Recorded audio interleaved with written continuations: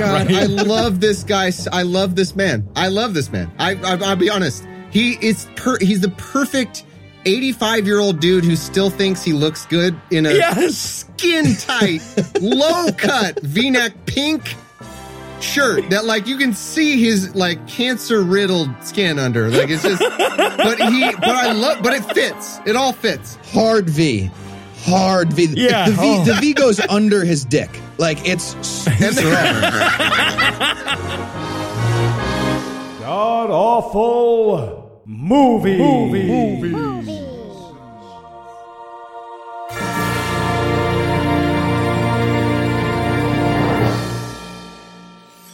Welcome back to the Gamcast, where each week we sample another selection from Christian cinema because it turns out the cup that makes you age rapidly wasn't the worst one. I'm your host, Noah Illusions, and sitting 700 miles to my immediate left is my good friend Heath Enright. Heath, welcome back. Thanks, Noah. So, you know who you are? Who are you? Who are you, Noah? I don't. Who are you?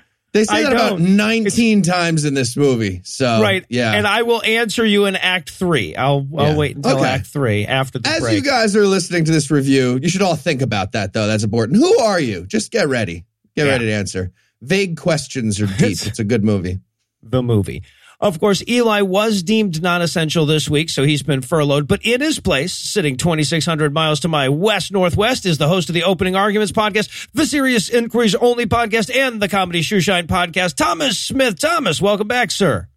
What's that? Oh, sorry. I was just enjoying this sensational McDonald's #1 value meal. Consisting of a Big Mac sandwich, French fries, and a soft drink. But hold on, let me just put that deliciousness to the side. Makes you feel like a champion, doesn't it?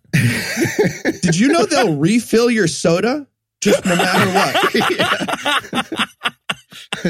It's a wonderful restaurant. So happy to be here.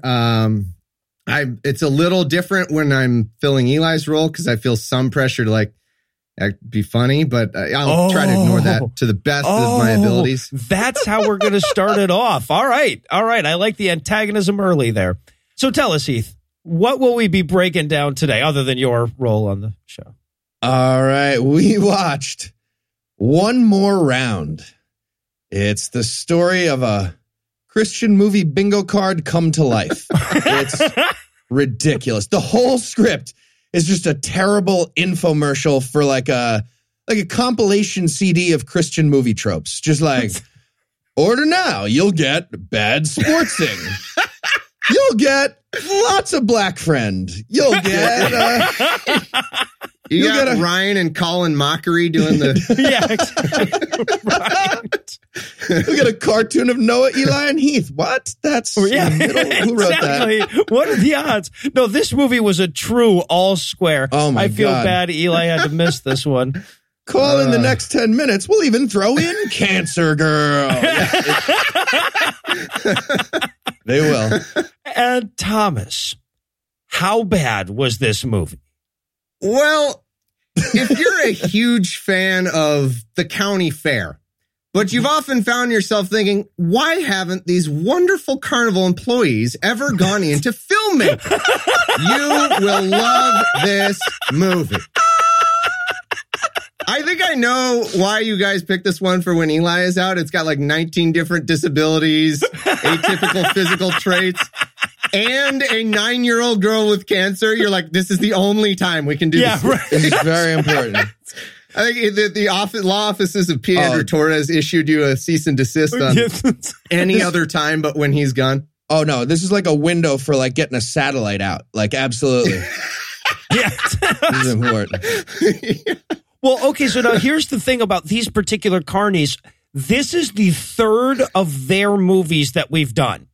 All right. This is a whole like filmmaking team. These are the same guys that wrote and directed and starred in The Unexpected Bar Mitzvah and Right to Believe, which are, they may not be the two worst movies we did, but they're both in the top 5, right? They're close. They're really close.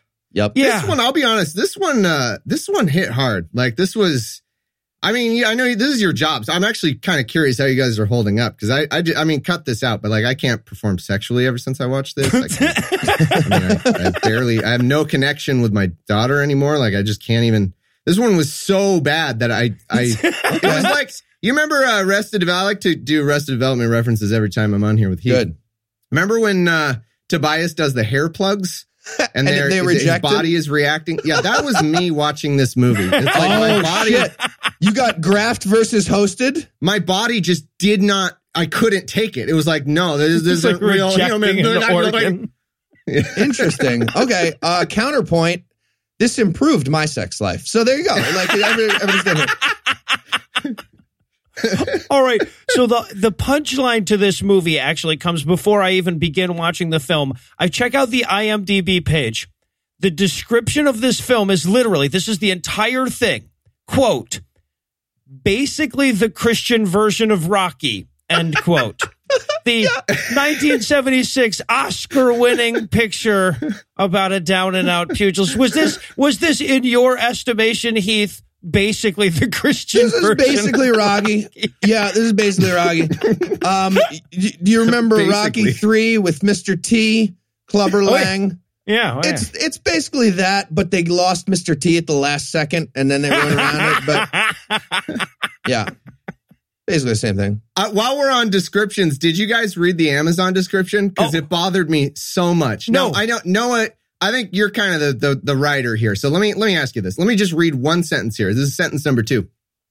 With his back against the ropes, Jake decides to step back into the ring one last time. That's not how the directions would work on that.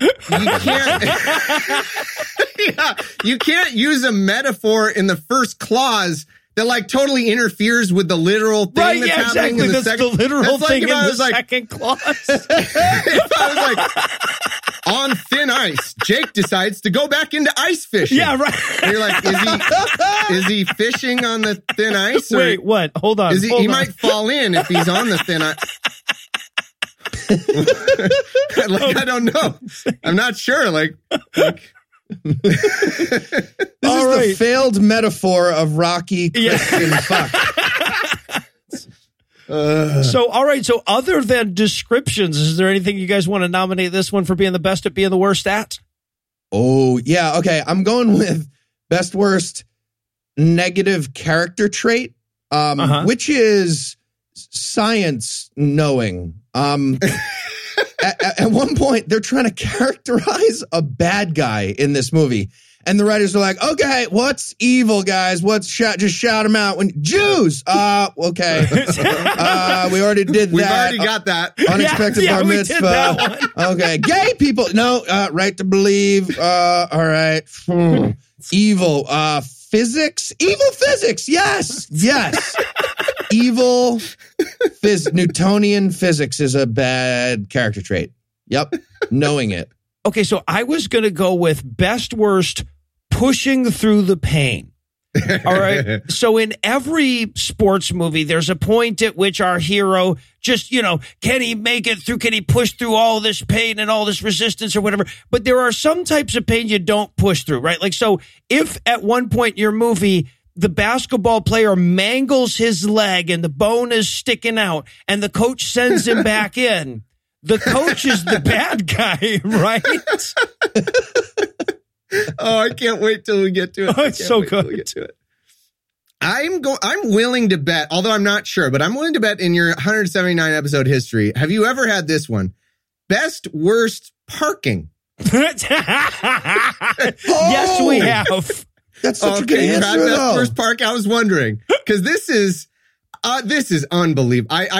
One of the times it's laughed off and explained oh, I didn't want anyone to hit my car. But then there's another scene where a guy just parks sideways in the fucking thing for no reason. And then there's another one that I didn't even know about before I made this joke that we'll get to, that I'll just leave as a teaser. Yeah. I think I might know the one you're talking about. I was fucking furious. I wanted to drag somebody out of a car and have a mob beat them in New York City. I was so mad about that.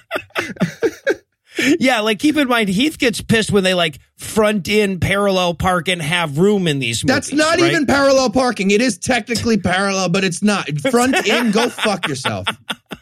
Grow up. Jesus Christ.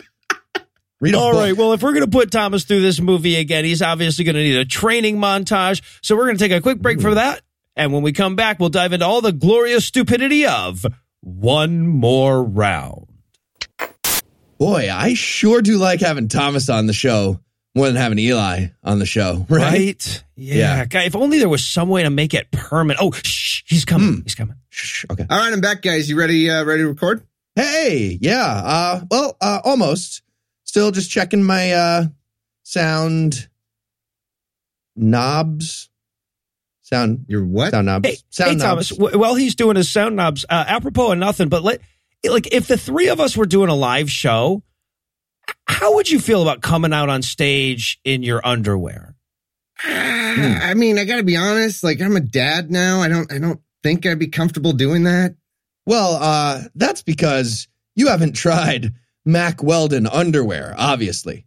Well, no, that's not what I meant. Trust me, Thomas. I've worn your underwear. They're uncomfortable, and you don't have to be embarrassed about that. Wait, you've what? Mack Weldon believes in smart design, premium fabrics, and simple shopping. They make the most comfortable underwear, socks, shirts, undershirts, hoodies, sweatpants, and more that you will ever wear. They even have a line of naturally antimicrobial silver underwear and shirts so you'll smell less bad.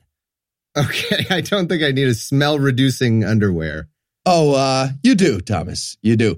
But if you don't like your first pair, you can keep it and they'll still refund your money. No questions asked. Their website is simple to use and takes all the frustration out of shopping for underwear and socks. No more guesswork about the fit. No more awkward moments wondering how long staring at these shelves is too long. Right. Yeah, but it is 4 minutes, 43 seconds, just really? So everybody knows. Yeah. Security guard actually told me that. That's a fact. That's their guideline. Huh. Mm-hmm. Guys, if I buy some Mack Weldon underwear, can this conversation end? You bet.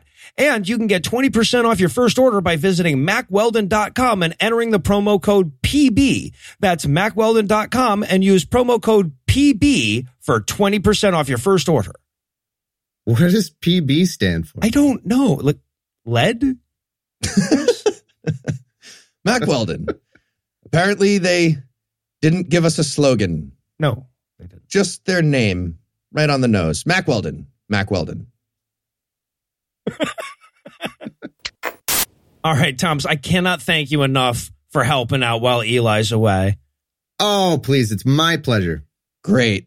So, I know you've been on before, but with Eli gone, we're kind of hoping you could step into his shoes a little bit, kind of provide what he usually brings to the show as best you can. Well, I'm not sure if I'm up to that, but I'll do my best. Great. Yeah, we weren't sure if you'd be up to it either, so we wrote down some lines for you to read. So whenever you're in doubt, just use these.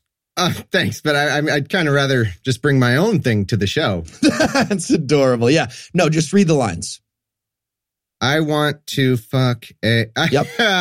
I'm not sure I'm comfortable reading you didn't these. finish that Okay, one? no, we'll ease you into it. I get it. Okay, so Thomas, you sure want to have sex with children, don't you? Right? I don't. Right? No. Okay. Not really nailing this so far. All right, we'll try another one.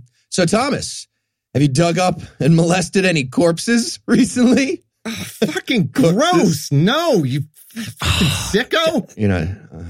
That's disgusting. Hey, you sure you don't want to just read those lines? We put them right there for you so you know what to do. Guys, I'm not going to play the part of a pedophile or a necrophile for you. All right, 2/3 of our jokes rely on having a ready necrophiliac character, Thomas. Do you even listen to this show? Conservatively, 2/3. I used to. Okay. I have a baby, guys. All right. Well, actually, you're stepping in for Eli. So if you could cast a little doubt on your daughter's paternity also, that would be great. Just right here. When you could do it now. Look, I've got to be honest. I'm starting to feel a little unwelcome here. It's less that like you want me on the show and more like you just want somebody to pick on and belittle that doesn't have enough self-esteem to stand up for himself. See, I told you he'd get the hang of Eli's role. No, you didn't. No, I didn't. Right. Yeah. So how do you feel about wearing a cheerleader outfit? Here's a picture. And we're back for the breakdown, and we're going to start this off with an opening line that, I could hear Heath's heart drop from Cincinnati. We're still on a black screen. We're still showing the logos and shit, and a voiceover says, And now from the world of sports. It's so bad. Bad sportsing within 3 seconds, I think it was, because that is just saying the word sports. But then they say, we start off in the ring. The boxing ring. The boxing ring. I was like, yeah, we fucking know. We know it's not the fucking 3-ring circus. Like, it's not Johnny Cash Ring of Fire. Does that mean I need to listen later to find out what happened in the basketball ring? I kind of need to know. Did anybody catch the hockey ring scores? I love, too, there's still the cheering going on. Because, like, he left. Yes. We find out he left his fight. So the cheering is still going on, but it's also in the newscast. Like, I'm wondering if is this like a Today Show Al Roker situation? Like Al Roker, he's out there with the crowd still cheering. All right, we're going to get to the boxing ring. And also, he left the fight. What are they cheering? Yeah. I think the simple solution that we find later on in this movie, too, is there's a cheering button that somebody made that's just, and it goes on perpetually for whenever there's any boxing. Like, just there's cheering, nonstop cheering. Yeah, okay, and we're going to get introduced to it first person really quickly here, because so the credit ends, we get our first glimpse of how poorly filmed this is. This is where we get that little opening dream sequence. Now, our main character, Jake, he's in a boxing ring. Right. And around him is just blackness, because they could afford a boxing ring, but not one that you could put a crowd near, right? Yep. All right, so he's having a dream that he's boxing, and all the different demons from his past are showing up hilariously in the various corners, right? Yep. His mother-in-law is there. His ex-trainer, Kevin Sorbo, is there. Oh, it's so good. I mean, basically what we're watching here is Kevin Sorbo describing a very real nightmare that he has every night since quitting Hercules. In which he gets taunted by famous Hollywood actor Kevin Sorbo. Obviously.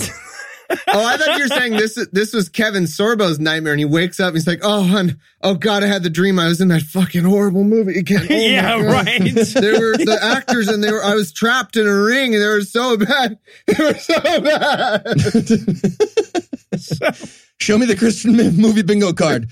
Oh no, there's a top spinning on it. What's happening? Fuck. Show me on the bingo card where this movie touched you. It's the middle square. All right, so he wakes up from his nightmare at a meeting at work, right? Like, we're supposed to later have sympathy for this guy when he loses his job. We meet him waking up at work. Yep. Yeah. Sorry, one little quick detail we should mention. His name, this actor, is Tommy Lee Thomas. Tommy Lee Thomas. So, hey, buddy, what's your stage name? Going to be Tommy? Okay. Tommy Lee. Don't say Jones. Thomas. Tommy Lee Thomas. So that's what he went. First he was like Tommy Lee Tommy. And he's like, oh no, shit, I gotta. No, fuck, that doesn't work. Yeah. That's literally, just don't say Tommy or Jones. Thomas. Nailed it. Thomas Jones. Shit.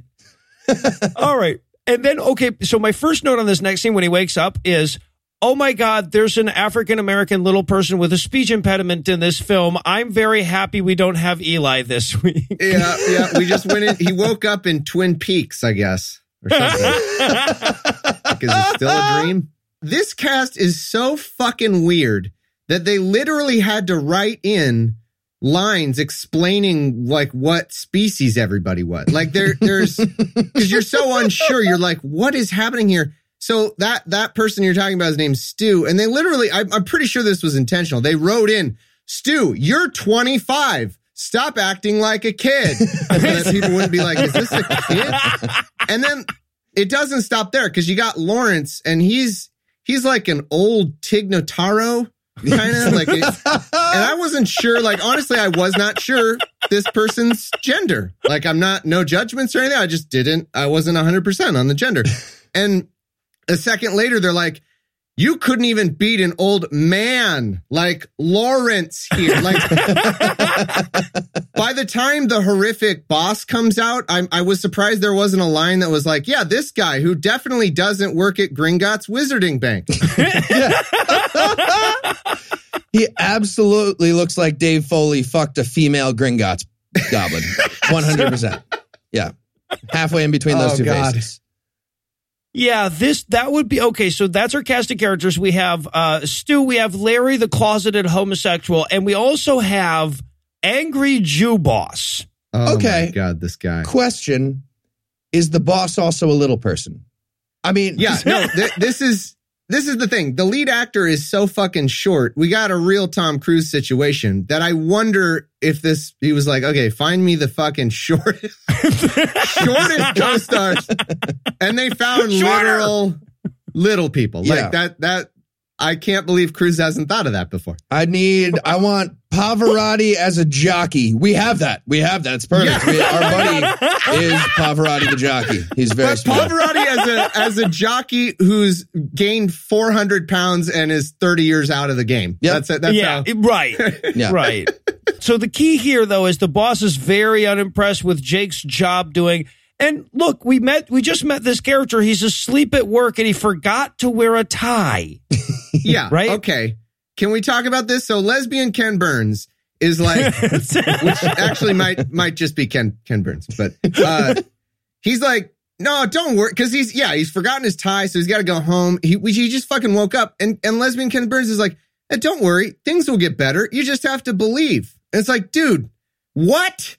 Or maybe you remember to wear a fucking tie if your boss demands it and don't literally sleep at work. Like, he's not just sleeping, by the way. He's hitting fucking REM sleep at work. Yeah, you know how hard that is to do? He's in his full dream. That takes a good, at least like half hour, 45 minutes at a minimum of just like solid sleeping. I don't think believing is the issue here. Yeah, right. We're it also may be an issue. It could be an issue, not the primary one. Yeah, like, hey, step one, don't be a total fuck up. Like, this isn't a luck issue. This is like this is very choice based, I think. All right. So I guess after a hard day of napping, he gets home to his family. This movie, can I just say, we're 5 minutes in.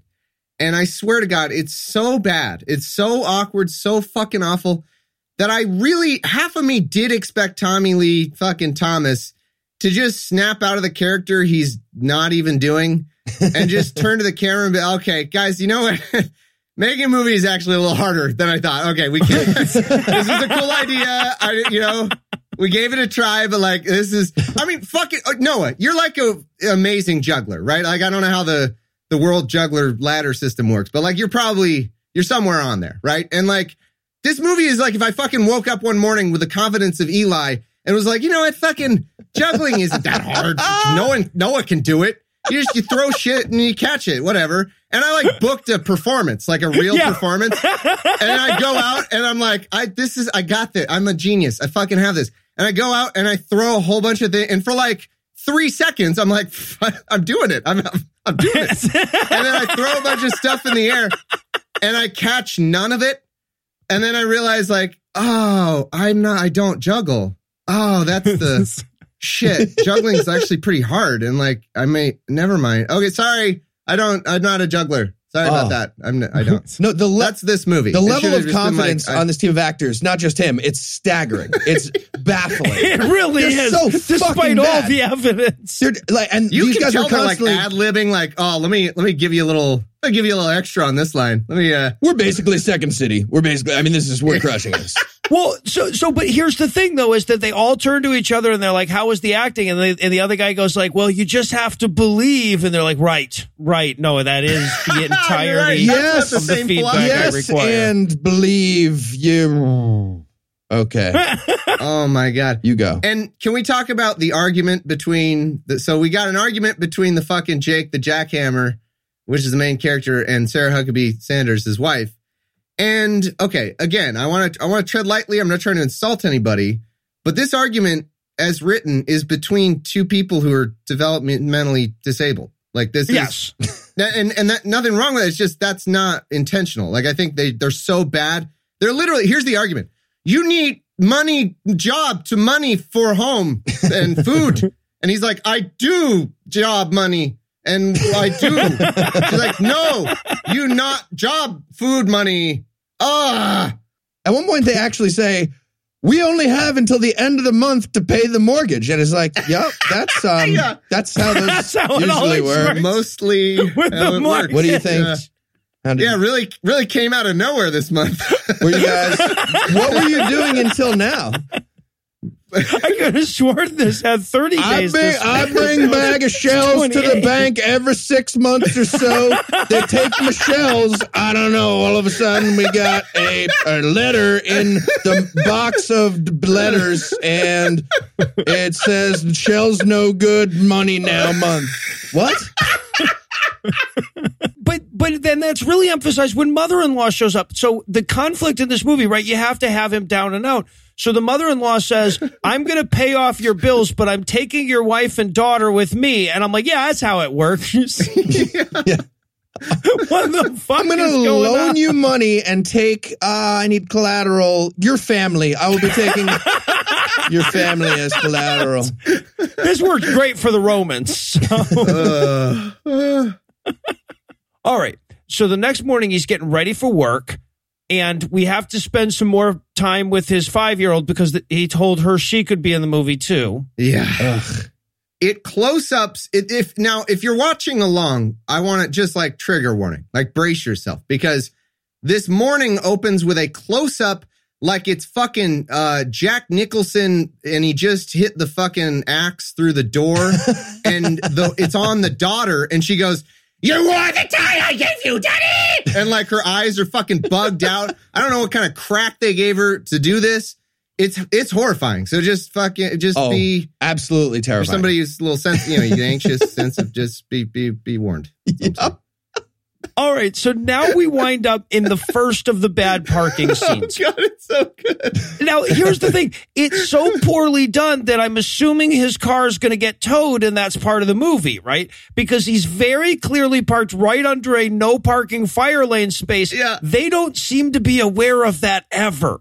Guys, I have to confess, when I had already written the parking joke before I noticed the sign that said, oh, really? I wrote it based on, the other two parking things. And then I saw you in your note, because the second time I watched it, I watched with your guys' notes, and it said no parking fire lane. And I was like, he's making a joke, right? That can't really, that's all a funny joke, Noah. Like, no, yeah, imagine. And then I look up in the top of the frame, the sign is right there. They could have cut that out so fucking easily. Yeah, it's like, just tighten the fucking shot. No. Size of the frame, neon flashing sign. You may not park here. Yeah.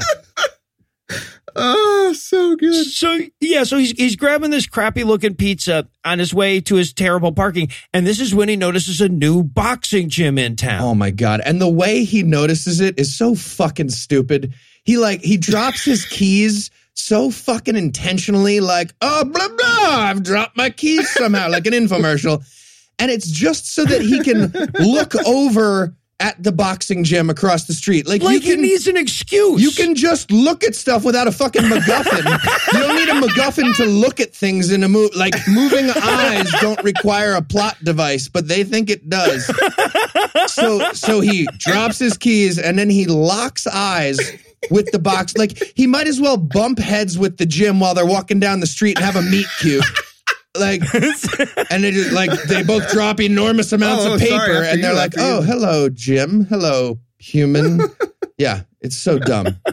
Yeah, and then they do a quick flash back or a hypothetical. We never know, because it cuts to a black and white infomercial of, maybe I should take up boxing again. And then his wife's like, that's the dumbest fucking idea I've ever heard in my life. Shut the fuck up, you human garbage, essentially is what she says. Yeah. And then we don't know, was that him hypothetically imagining, maybe I'll tell my wife that, or did he already? Unclear. We don't know. Again, you can just walk into a building without a MacGuffin in a movie. You don't need a flashback to explain that. They're really establishing the fuck out of this scene. They're like, we need to know why everything is happening at every second. Just a flashback to the crew making a movie. Okay. That's a bit much. Yeah, to him telling his wife, what if I made a movie? That's the dumbest fucking idea I've ever heard. And he still does it. He still does Flashback to, what if I told my wife that I was thinking about making a movie too? That's the dumbest fucking idea. Yeah. And then flashback to how many flashbacks do we need in a good movie? Just flash back to a pale blue dot. All right, I think we've established everything. Good. We did it. All Yes. right. All right, so he walks into the boxing gym. There's an enormous black dude who will play the part of the bad guy just by being black. Yes, right? This is O.J. Simpson Jr. Okay, all right, yeah. See, that reaction, you don't know if I'm joking or not. You think I might be serious. You're not sure. I swear to God, I looked it up to make sure it wasn't O.J. Simpson's son. Because it looks a lot like young O.J. Simpson. Does he have a child? I don't know how big of a fan you were.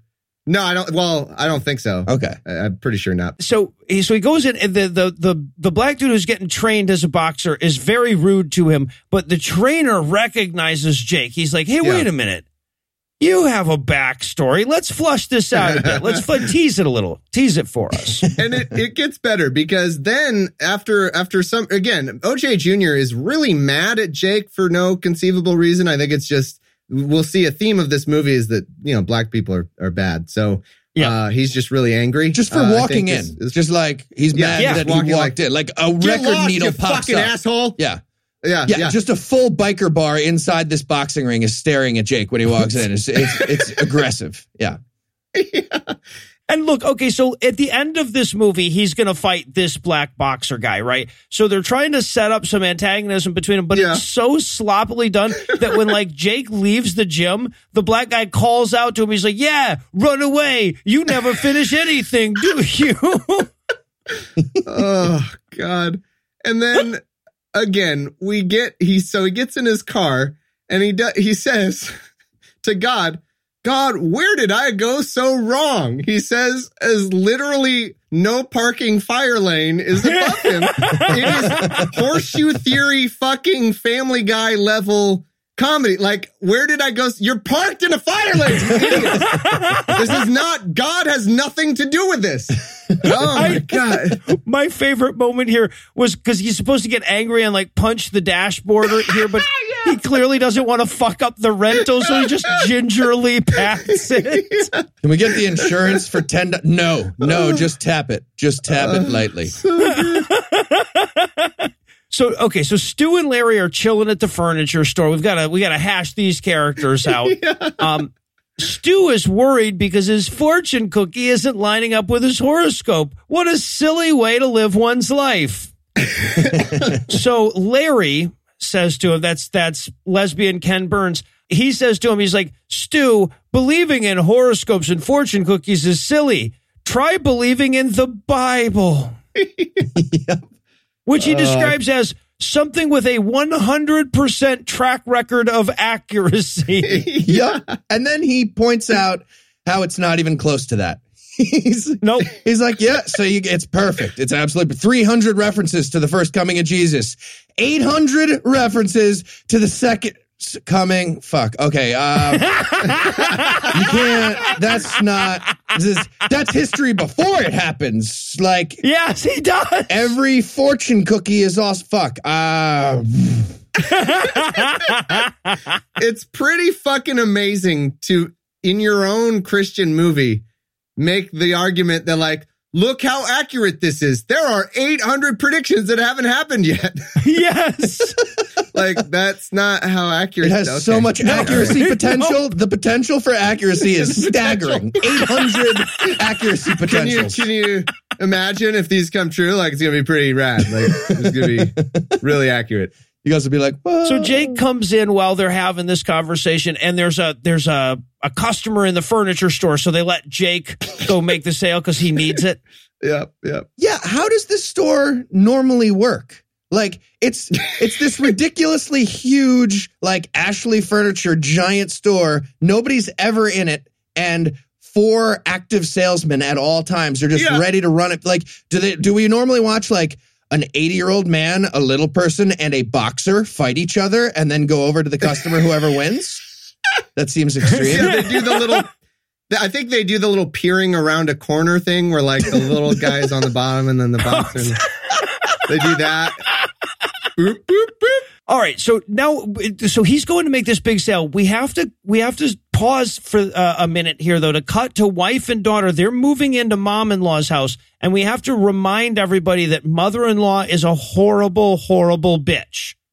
Right? She has the whole, like, there will be no toys in the living room in my home. The mom is like, you're never seeing your husband again. He's the fucking worst. I hate him and all that. Straw poll. How many of you are completely on the mom side? Because I mean, I'll be honest. I'm kind of.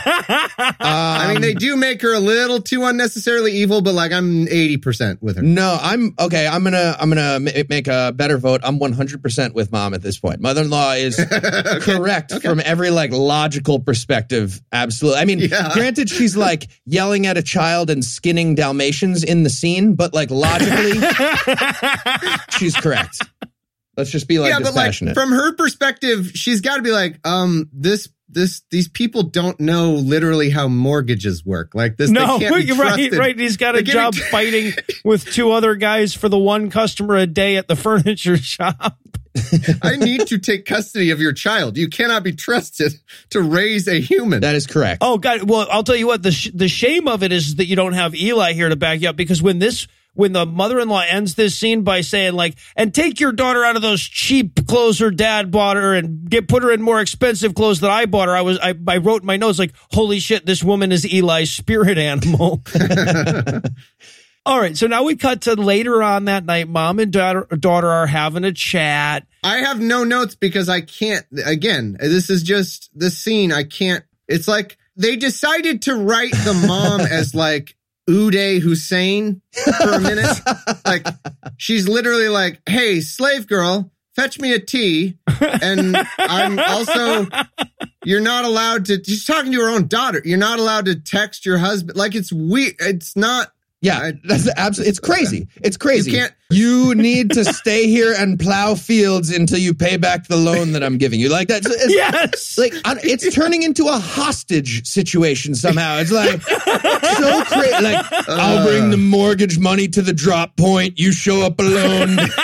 No cops. Okay. Is the drop point here in the living room? That doesn't really make sense.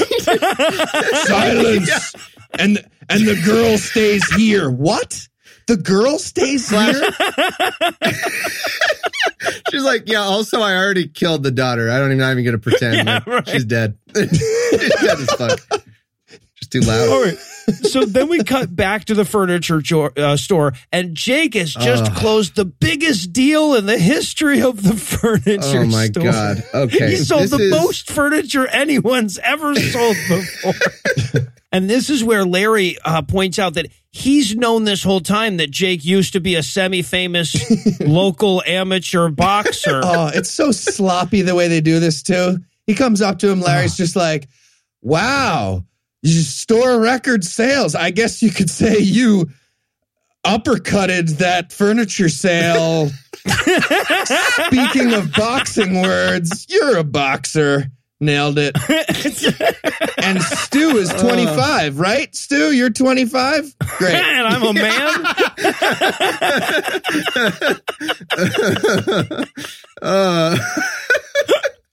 In all my definitely male years, I have never seen such a... So but at this point, Jake and Larry wander off to have a little heart-to-heart together about the boxing and the wife. And this is the first time I noticed it. I don't know that it's the first time that it happened. Whenever Larry is near Jake, right? Whenever these two actors are near each other, Larry is touching Jake constantly. Yep. He's massaging his shoulders. He's rubbing his legs. He's feeling his biceps. Oh, he's taking pictures at atheist conferences too close. It's no good. This is not how I want to imagine Ken Burns. It really did. Gross. Mess with me. There's a couple lines we got to talk about. First off, that we learn that Ken Burns used to be a boxer in the Navy. Yep. Which never matters. But he says... No, that was just him just going like, I do manly things as well. You wouldn't guess it to look at my physique. Yeah, I like to shoot baskets. Yeah. And he, let's all oil ourselves naked chested for boxing.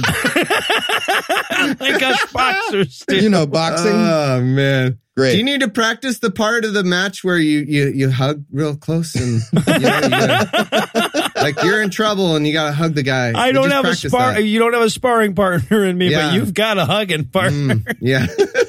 So I think this really feels like there's other points in the movie where it feels like this too. This was like, again, people with zero improvisational talent of any kind trying to come up with a backstory. It's just like, oh yeah, I used to go to the matches. In fact, my dad, let's say my dad took me to the match. Let's all name some boxing metaphors. Some what? Let's name boxing words. This was the part I wanted to get to because it's important for later. Jake says, oh, your dad took you to think my old man never took me anywhere but the woodshed. Just put a pin in that for later. So that's his father character. We're going to come back to that. Well, and the key to this whole conversation basically is that he's like, I don't know what to do. I can't pay my mortgage because apparently it's due every fucking month now. My wife and my daughter have left me. And Larry's answer is like, hey, man, I don't have all the answers, but Jesus. Christian movie bingo. Meanwhile, the fucking piccolo from My Heart Will Go On keeps starting. Like they keep playing just enough of it to not violate copyright. It's like, doo-doo-doo, and then it like repeats again. Yeah, they're going to do that with Eye of the Tiger later. It's not a piccolo, but yeah, they get as close as they're allowed to. Eye of the Tiger in a minor key right now? That's not going to work, is it? That's weird. Okay, then we have what I think they were going for a sadness montage, right? Oh, my God. But they couldn't think of anything for him to do. So, like, they show him, he opens his cupboards, they're completely bare. So, when she went to her fucking mother-in-law, she took the half-used peanut butter and the oregano, apparently. Same note. Yep. Why would she do that? I am amazed. I thought this was going to be one of those things that I noticed that you all would have noticed too, but I don't see it in your notes. Guys, the bills sitting on the counter have Lee Thomas on them. Do they really? They have his real address. I looked it up. Yeah. They have his real name. Yeah. They do. They couldn't. This movie is such a slapdash piece of shit. They couldn't print fake bills. That's not just a printer. No one owns a printer. Even put with fucking Jake the Snake jacket, whatever. It's God. It literally says Tommy Lee Thomas. And I was like, it's so good. It's so good. It might as well say, Tommy Lee Thomas, you can't bring us bags of shells for your mortgage. You need to pay us in real money. You're the real person, Tommy Lee Thomas. You're stupid. This is your address. Enclosed is a picture of actual money and what we expect next time. All right. So the next day he shows back up for work. The boss is not very happy with him. The boss takes him to his office and explains that he's going to steal his big record sale and take all that commission that he earned because he's a Jew. And then he fires him, too, because why the fuck not, right? While we're pissing on the guy, let's also fire him. And I have to say, first sensible business decision this stupid company has made. You don't... Right? If apparently even this manager is getting in on the commissions, why are you paying so much commission for the one customer we've seen for the month of this movie? Yeah. Well, and okay, there's great moment here where he realizes that the boss is going to steal it. So he's supposed to grab the boss by the lapels, but he very clearly misses. And the boss is like, well, shouldn't I, as a character, jerk away now that I know? And so there's this weird blocking moment where he's trying for the lapels and the boss is not moving back, but actively. It's almost worth watching the whole movie just for that. But then, in addition to the ridiculous grab, we also get, gay old guy holding back Tommy Lee Thomas. Yes. He's like, I'll hold you back by your nipples. With so much extra touching. Just a wildly sexual version of hold me back. Not by the dick, man. Okay, seriously?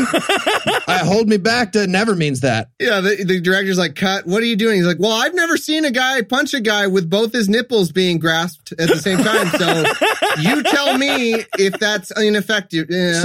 sorry. Okay, one nipple and the dick. Is this better now?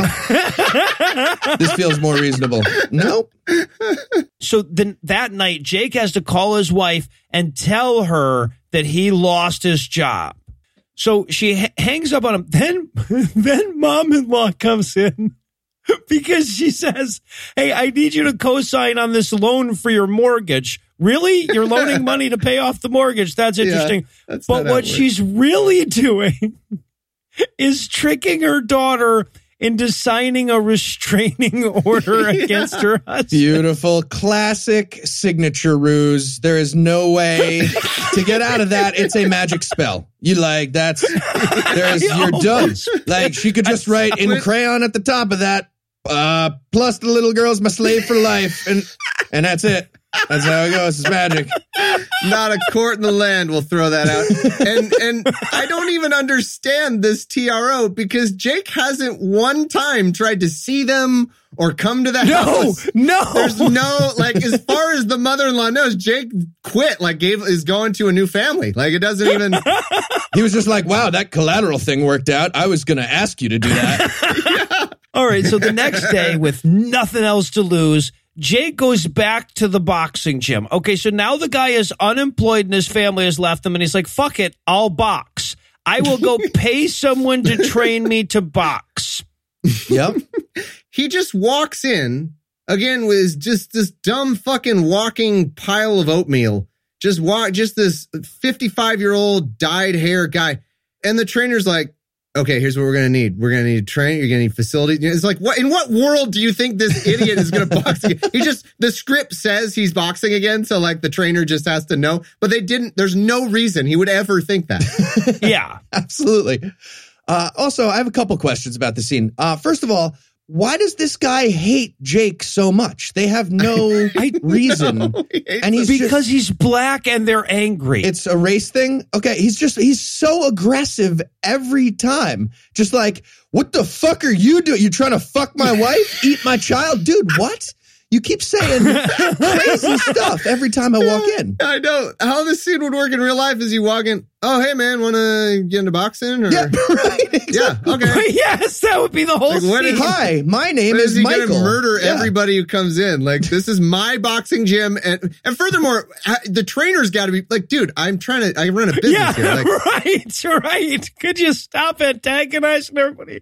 What are you, the third act villain? He just walks over to the trainer, starts peeing on him. Get away. All right. Relax. So he says, I want to train. I want to be a boxer again. He says, all right, $350 a week. And he's like, I don't have money. And the guy's like, okay, that's not going to be helpful. However, will you accept these shells? I do have. He says, no, I won't. But I do actually happen to have an Italian guy in a low-cut pink titty hugger speaking broken English that might be able to help. This extremely old Broadway choreographer that I know is the best boxing trainer in the business. By the way, this is Arnold Schwarzenegger's best friend in real life. That's who this is. That makes so much sense. Is that real? Yeah, that's real. He was a famous bodybuilder back in the day. His IMDb page, by the way, lists him as an Italian actor, author, chiropractor, former boxer, and former bodybuilder. It's funny how real doctor never ends up on a list like that. God, right? I love this guy. I love this man. I'll be honest. He's the perfect 85-year-old dude who still thinks he looks good in a skin tight, low cut V-neck pink shirt that like you can see his like cancer riddled skin under. Like it's just but it fits. It all fits. Hard V. Yeah. The V goes under his dick. Like it's and then oh God, it's so good. I love this guy. I love this man. Because then the rest of the movie, we get to hear this guy try to speak English. Like never quite gets it right. It's not like Arnold where clearly, they told him, okay, here's the words. It sounds a little funny, but here's the words you say. This guy, they're like, yeah, close enough. Like most of this movie is just, yeah, close enough. Whatever. So many of those, I'm not gonna correct so you. many things he says in real life would have ended just with like everybody else in the room being like, and then just talking about something else. Yes. All right, but this is Franco now. Franco's gonna take Jake to go see Billy Jack Taylor or Kevin Sorbo. And at this point, I can only assume Kevin Sorbo thought the thing about acting circles around someone was literal. Oh my God. It's so silly. Right. So Jake shows up and Kevin Sorbo was like his trainer back in the day when Jake pushed out on his biggest fight ever, and he cost Kevin Sorbo tens of thousands of dollars. He's been avoiding him ever since. Now they're going to have this come to Jesus moment. But while they're having this thing, while Sorbo's delivering this 11-minute monologue, he will literally walk in circles around Jake the entire fucking time. It's unbelievable. It is everything you describe. And it's like his PE teacher told him he had to do 20 laps around Jake's fat ass during this scene. While these laps were going, I had time to write multiple notes. Like I wrote like, oh my God, he's doing that hacky thing where you walk, like if you and I are having a fucking conversation and I walked around you in a full 360-degree circle, you would rightfully, you would punch me in the dick. Stop doing that. What the fuck are you? Stop walking in a circle. It's weird. You're being weird. You'd punch me in the dick and I wouldn't be mad at you. I'd be like, you're right. I earned that. Like I kind of have I deserve that. But he literally walks around him 9 times. Oh my it's God. Not like it's it over keeps and going. over again. I wrote all my jokes and then I wrote, it's still happening. Like he's still doing it. He starts doing serpentine and jumping jacks around the side. Yeah. He starts doing the up downs and like the fucking, it's amazing. And I got to say, it's really hard to pay attention to anything other than the fact that he's still walking circles around this guy. But the gist of his monologue is that his character found Jesus one time and now he's not angry anymore. And that's why he started his new Jesus-themed boxing gym. Yeah.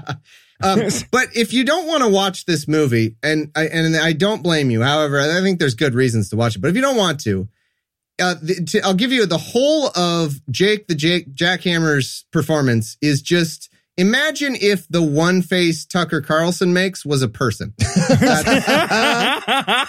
That's his entire performance. All right. So now it's time for us to meet Brock Thornhill. Brock Thornhill. Blew your character naming load on that one, I guess. That's why Yep. So they spent all the character name, the whole session. It was hours, and they're like, "Well, we got Brock Thornhill, and that's fucking gold." But I'm out of creative juices. It's Jeremy London, by the way. We got both Londons almost back to back. This is we did the other one. This is TS from Mallrats. They were like, "Who's good in Mallrats?" Not that one. Let's get Jeremy London. Perfect. He almost ruined that entirely. Yeah. Yeah. So now he's here to hit on the wife, on Jake's wife. She's sitting in a restaurant eating by herself when suddenly Brock Thornhill notices her. And hey, they went to high school together, didn't they? It's so dumb. He's just like, so good. I was just reading this Christian tween sci-fi book in a restaurant by myself. I'm a grown up. Is this seat taken next to you? I'm Brock Thornhill. That's my real name. Every moment of the scene is gold. It is my favorite because he goes over and he's like, "Oh yeah," and he's doing all that, and then he's like, "Oh, what are you having?" And she's like, "Oh, I have a cappuccino that's gone cold." And so he says, "Excuse me, waiter, can we have a refill?" Can you refill our cappuccino with a carafe of cappuccino that you carry around ready? Get the cappuccino pitcher and he does it. Refill. He shows up with a water pitcher and he's like, "Here's your cappuccino." He pours. He pours what I think is coffee from a water pitcher into her cappuccino. It's so good. Now it's warm. And then it's so good. He might as well have like a handful of milk and just blow on it and be like, "There you go."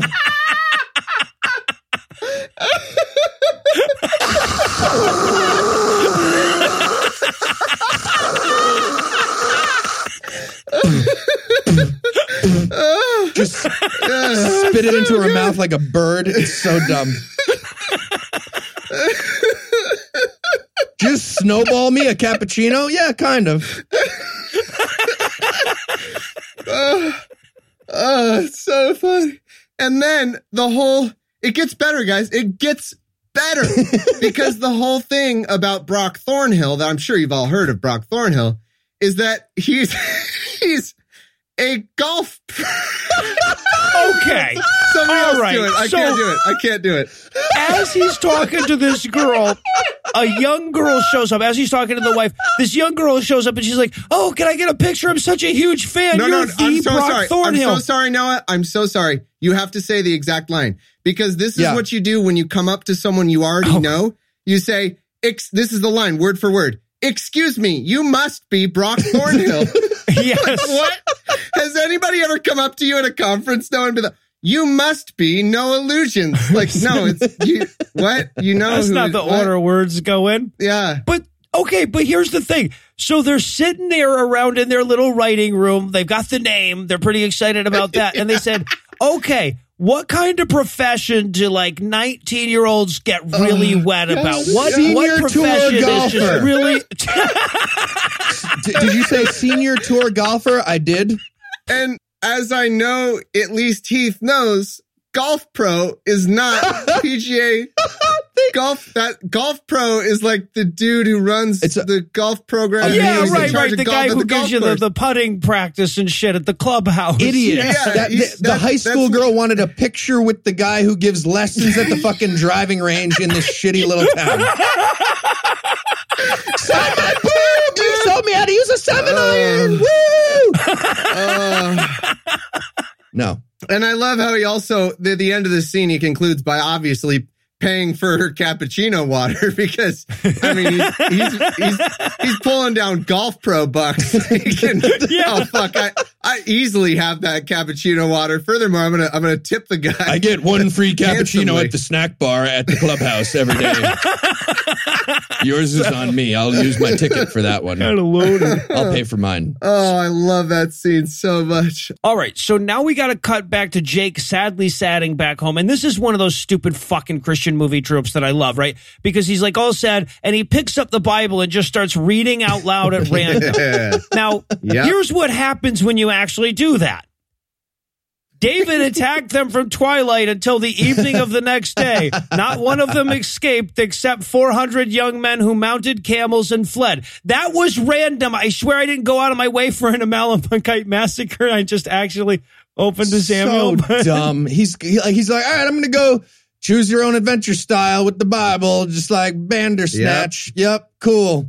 And I'm cutting up my father's body. Fuck. Okay. Still better than Abraham and Isaac, I guess. But he's not even close to the book of James, which is the quote they tell us that he's reading. He's like, right. He's clearly in like the early part of the Old Testament. Like if he opens up anywhere near that page in real life, it's going to be something like maybe what Noah said, or like, you must marry your rapist. Wow. Okay. Did not see that coming. And like these people are familiar with the Bible, you would think, right? Like, can one of these movies one time, instead of the fucking King James Bible, he picks up a book that's entitled Extremely Limited Selections from Just the New Testament. And then they open it, and then they're like, oh, inspirational some of quote here. Proverbs and a bit of Ecclesiastes. Let me just open up this inspirational poster. Oh, it's already open. I'll just read this quote. Good. It's like, here, let me consult my Bible Hang pamphlet. in there. Okay. Yeah. Okay. Okay, so he asks God for some help. He's like, please, God, show me a sign of which way I must go. And there's a knock at the door. Yeah. And it's the main character from Right to Believe. Yep. I was so happy to see him. So this is a movie we did years ago about a guy who, as a news reporter, was being forced to write a story about a gay pride parade without even talking about how they were all going to hell. That was this guy. That's what we're familiar with this guy from. God, the amount of brain cells that you guys unfortunately have dedicated to Who's Who in Christian movie. eventually you can sue somebody, right? Can you eventually get a lawsuit? It's not a good life. It's not a good life. I'll tell you that much. But he's here to serve Jake with his temporary restraining order that his mother-in-law tricked his wife into signing. To which Jake says, I haven't even abused my wife. He says in the manner like as though he meant to get to it and just hadn't yet. Yes. Oh, fuck. I already got a restraining order and damn All it. right. Well, I knew there was something. The quote is, and I quote again, I know Thomas just read this, but this is the actual quote from the movie.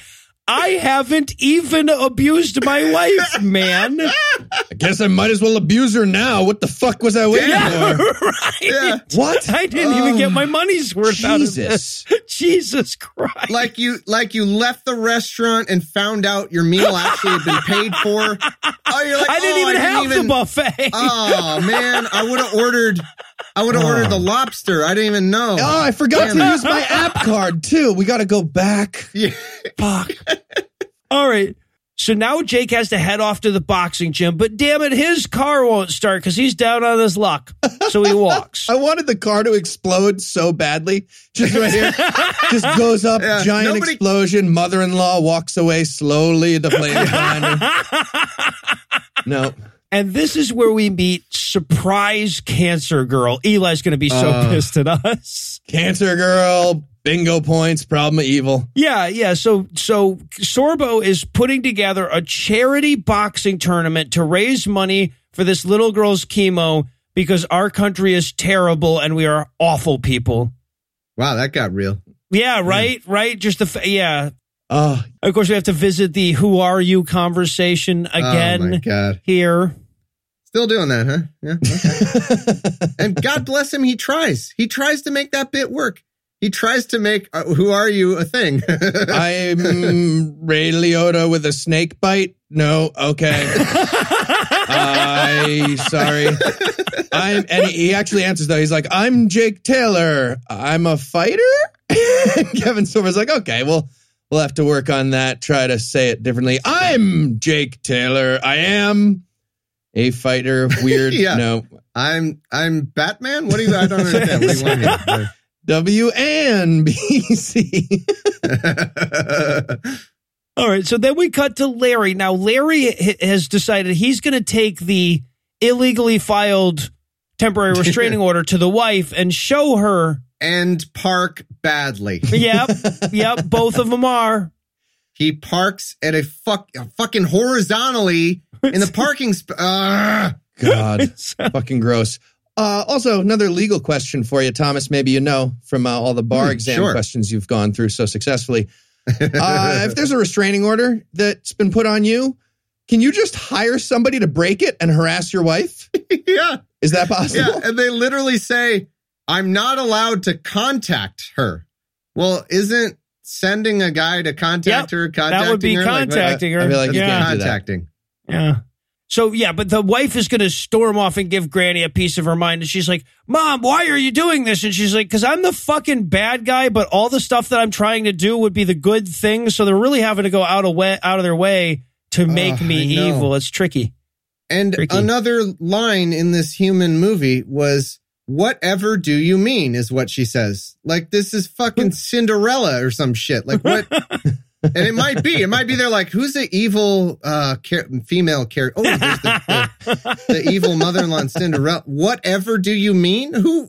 Yeah, they cut the mirror on the wall side plot of this. Yeah. Well, and then, so in the middle of this bit, there's this wild moment where the mother-in-law starts bitching about Jake's dad wanting to win prizes for physics.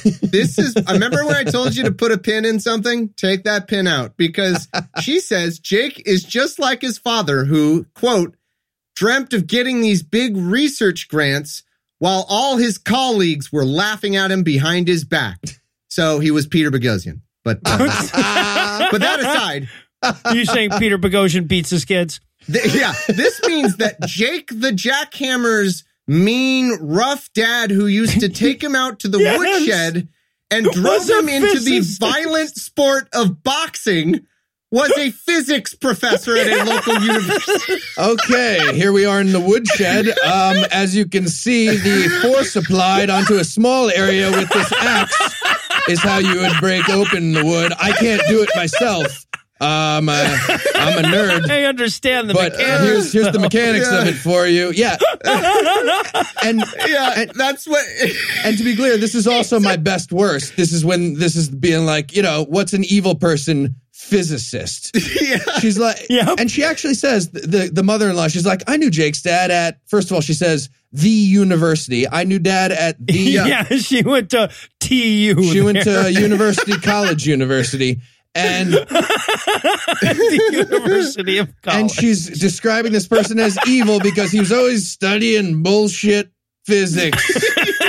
No bearing on reality, that guy, just always tilting at windmills or building wind power turbines, something stupid and fake. Windmills. Read the Bible. Somewhat windmills. Yeah, telling us about climate change or something. All right. So now we get Jake. He's going to head to the boxing gym again. And I love this scene, too, because this is where Franco is going to speak English at us at length. Oh, so good. He has a closing the gym devotional that he'd like to share. And then he's like, now get ready, Jake. Tomorrow, you box fighters boxing. And Thomas is like, really? Only 50 minutes into this fucking movie, and there's actually going to be some boxing in it. Wow. Okay, yes, I'll lay back and read my Bible until then. And I cannot wait for the fucking boxing. Yeah, right. Well, we are getting dangerously close to somebody punching somebody in this boxing movie, so we'll pause and let you catch your breath. But first, let me get back 3 the hard sell here. Will Jake punch people for Jesus? Is this actually a King Hippo origin story? Was I the only one who was disappointed that he didn't fight Cancer Girl at the end? Find out the answers to these questions and more when we return for the belated conclusion of One More Round. Mr. Sorbo, I can't tell you how excited we are to have you in our movie. Yeah. Okay, but go ahead and try, at least. Try to do that. Okay. Really excited. Really excited. Yeah. Okay. Well, we'll come back to it. You can try harder next time. So what's the part you have for me? Okay. So it's a boxing movie and you're a down and out boxer that used to be great. Okay. I'll do stunts, but I charge $400 a punch. You're aware of that, trainer. Yes? I meant that you're the trainer. What? Of a down and out boxer that used to be great. It's also $500 if I have to hold those stupid little pads that trainers hold when they do the things. Trainer's boss? Boss. You're the boss of a trainer. What's happening? Of a down and out boxer that used to be great. Okay. Boss of a trainer. Got it. You have me for like 3.5 hours, and if anybody mentions Hercules or anyone else in the Greek pantheon, honestly, they make amends in the old ways. That's official. That's on the rider. The old ways? Deal. It's a deal. Great. Also, I want my character to cure cancer with boxing. We'll work it out. Sir. Great. Just box the shit out of that cancer. Punch it right out of her stupid 9-year-old face. And we're back for more of this shit, and our reward for making this far into the boxing movie is some boxing.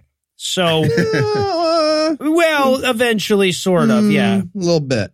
So, okay, so Jake has to start training, so they go find a guy that is ever so slightly less skinny than me to fight this enormous fucking uncooked biscuit of a human. Okay, so we're finally getting to boxing, right? And foolish little me, I think, because I don't have the history you guys do, I thought when I first watched this, I was like, this guy is such a fucking awful actor, but maybe, just maybe, he was a real boxer. Maybe that's what, like, he's, right. Fighters are Christian as fuck. Like, they're super religious. They like pray in the goddamn UFC ring and stuff. So I'm thinking like, okay, maybe we'll get some real boxing because we didn't get any acting. Nope. My God, this fucking guy. Oh my God. We get some shirtless stuff going. Look, I want to say this. There's no wrong way to have a body. But if there was. Except this exact way. This is the one, except this precisely this wrong way. He's there like is a wrong way to have a body that you take out into a boxing ring in shorts. This guy is 5'2", 240, and he has like childbearing hips. All the weight is in his muffin top. He's not a boxer, at least within the last 4 decades, I'll say, but he doesn't know how to box at all. It's unreal. I had a hope like, okay, maybe that'll be, and there are a couple real boxers in the, at least amateur boxers in the movie, but nope, not Jake the Jackhammer. He not this guy. Clue. No, I'm also quite certain that he insisted on having this particular fat kid in the background now because he like had to take his shirt off for the first time. Yeah. He's like, all right, well, I'm going to need a fat kid near me at all moments in this scene. So they got a ridiculously over the top fat kid. And the kid in the background is just like looking at himself in the mirror, trying to find like the unfattest angle. You guys do this? Or maybe it's just me who does this. Big people do this. Man. We look at the mirror and we angle ourselves and we try to find like, oh, my boobs look the smallest from this. If I tilt this way towards somebody, I look less. Or maybe they caught him after Jake was like, yeah, I want that fat kid in the scene. And he's like, what? And then action. And he's like, I'm fat. He's just looking at himself. And you guys have highlighted in your notes a lot of like boxing words. We get the ultimate boxing words here because this is supposed to be the exciting, like, oh, the legend, Jake the Jackhammer is finally back in the ring. And, they're going over to Kevin Sorbo. Oh, come, you got to see this. Nothing that's happening. And somebody in the crowd or in the assembled boxing gym patrons yells, Jake, do a headshot. Yeah. Which is like, box him. Come on. Right. Boxing match. Boxing. Well, and what's so great is the idea here is clearly like the writer in his mind thought, yeah, he'll just be kicking so much ass in the boxing ring. Everyone will run in to see him fighting. But the guy's just sort of standing there in the middle of the ring, swatting at the other guy's head. It would be like if in that scene in The Matrix when they were like, hey, Morpheus is fighting Neo, you get there and they're playing slaps, Yeah. And Kevin Sorbo has a line. Well, he's fast as ever. He's not moving. No, he's not at all. He's completely stationary when Sorbo says that. He can't even move. He is the slowest fucking turd out there. He's biblically fast. He's fast like a cedar. You should see how fast he is. So Franco tells him about the big cancer charity tournament, and if he wins, he could win $40,000 that won't go to chemotherapy. Kind of figured the boxers would just donate their time. I know, that's a high purse for a cancer charity event. Like, what? Usually right. Like that would have been like if you had charged us to do Vulgarity for Charity reads, right? Yeah. Like that'd be cool if it was cancer kids fighting in the tournament. So one of them got an extra $40,000 and that would have been a great movie, but they missed all that. That was so disappointing. They put Cancer Girl on all the posters and no one ever fought her. Fuck you. I want my money back. Get fucking Dustin Diamond or something. Like make it interesting. Get Screech. Yeah, bring the whole chemo ward and winner gets free chemo. Right. Okay. So now it's the next day. There's even more boxing going on. This is where we meet Tony. Oh, God. Now, Tony will just step in as though he's just showing up from a movie that got canceled, right? And they were like, okay, but we'll let your character come into this movie and have a character arc, right? Because like Tony is no one up to this point. But then he's like, Tony, you're too angry. Get out of the ring. And he's like, sorry, I will go over here and tell Jake my complicated backstory. Why are you so angry, man? And once again, we get bad improv backstory. Yeah. I'm so, let's see, what might I be at this point? I'm just so mad because at myself. Jesus forgave me, but let me work something out here. Jesus yes, and I'm mad. Yes, and I race car driver. Fuck. Oh, Jesus. Fat kid looking at his boobs in the mirror. What? No. Yeah, an old man fashioning a kayak out of the lock. And there's I'm not sure how much it matters, but like his story is, oh man, I used to be such a dick. I got a girl pregnant and I just bailed. And like they want to make Jake, I guess, be good now or have some positive impact on somebody in this world. And so he's like, maybe you should like try to contact your old family. He's like, yeah, maybe. And then like that's the extent of the scene. But they can't even get there without like admitting how shitty their religion is, right? Because Tony says, yeah, man, God's forgiven me for this, but I haven't forgiven myself. And Jake's like, well, have you even contacted your child? No. What? Like, so you have done absolutely nothing, but the voice in your head forgave you, so you're pretty sure it's okay? Yeah. Right. All right, welcome to Christianity. If anything, exactly. That's like a really sensible reaction to Christianity. Like, wow, I'm forgiven for everything I've done, but like, I'm kind of an asshole. So how do I reconcile this? This doesn't make any sense. Yeah.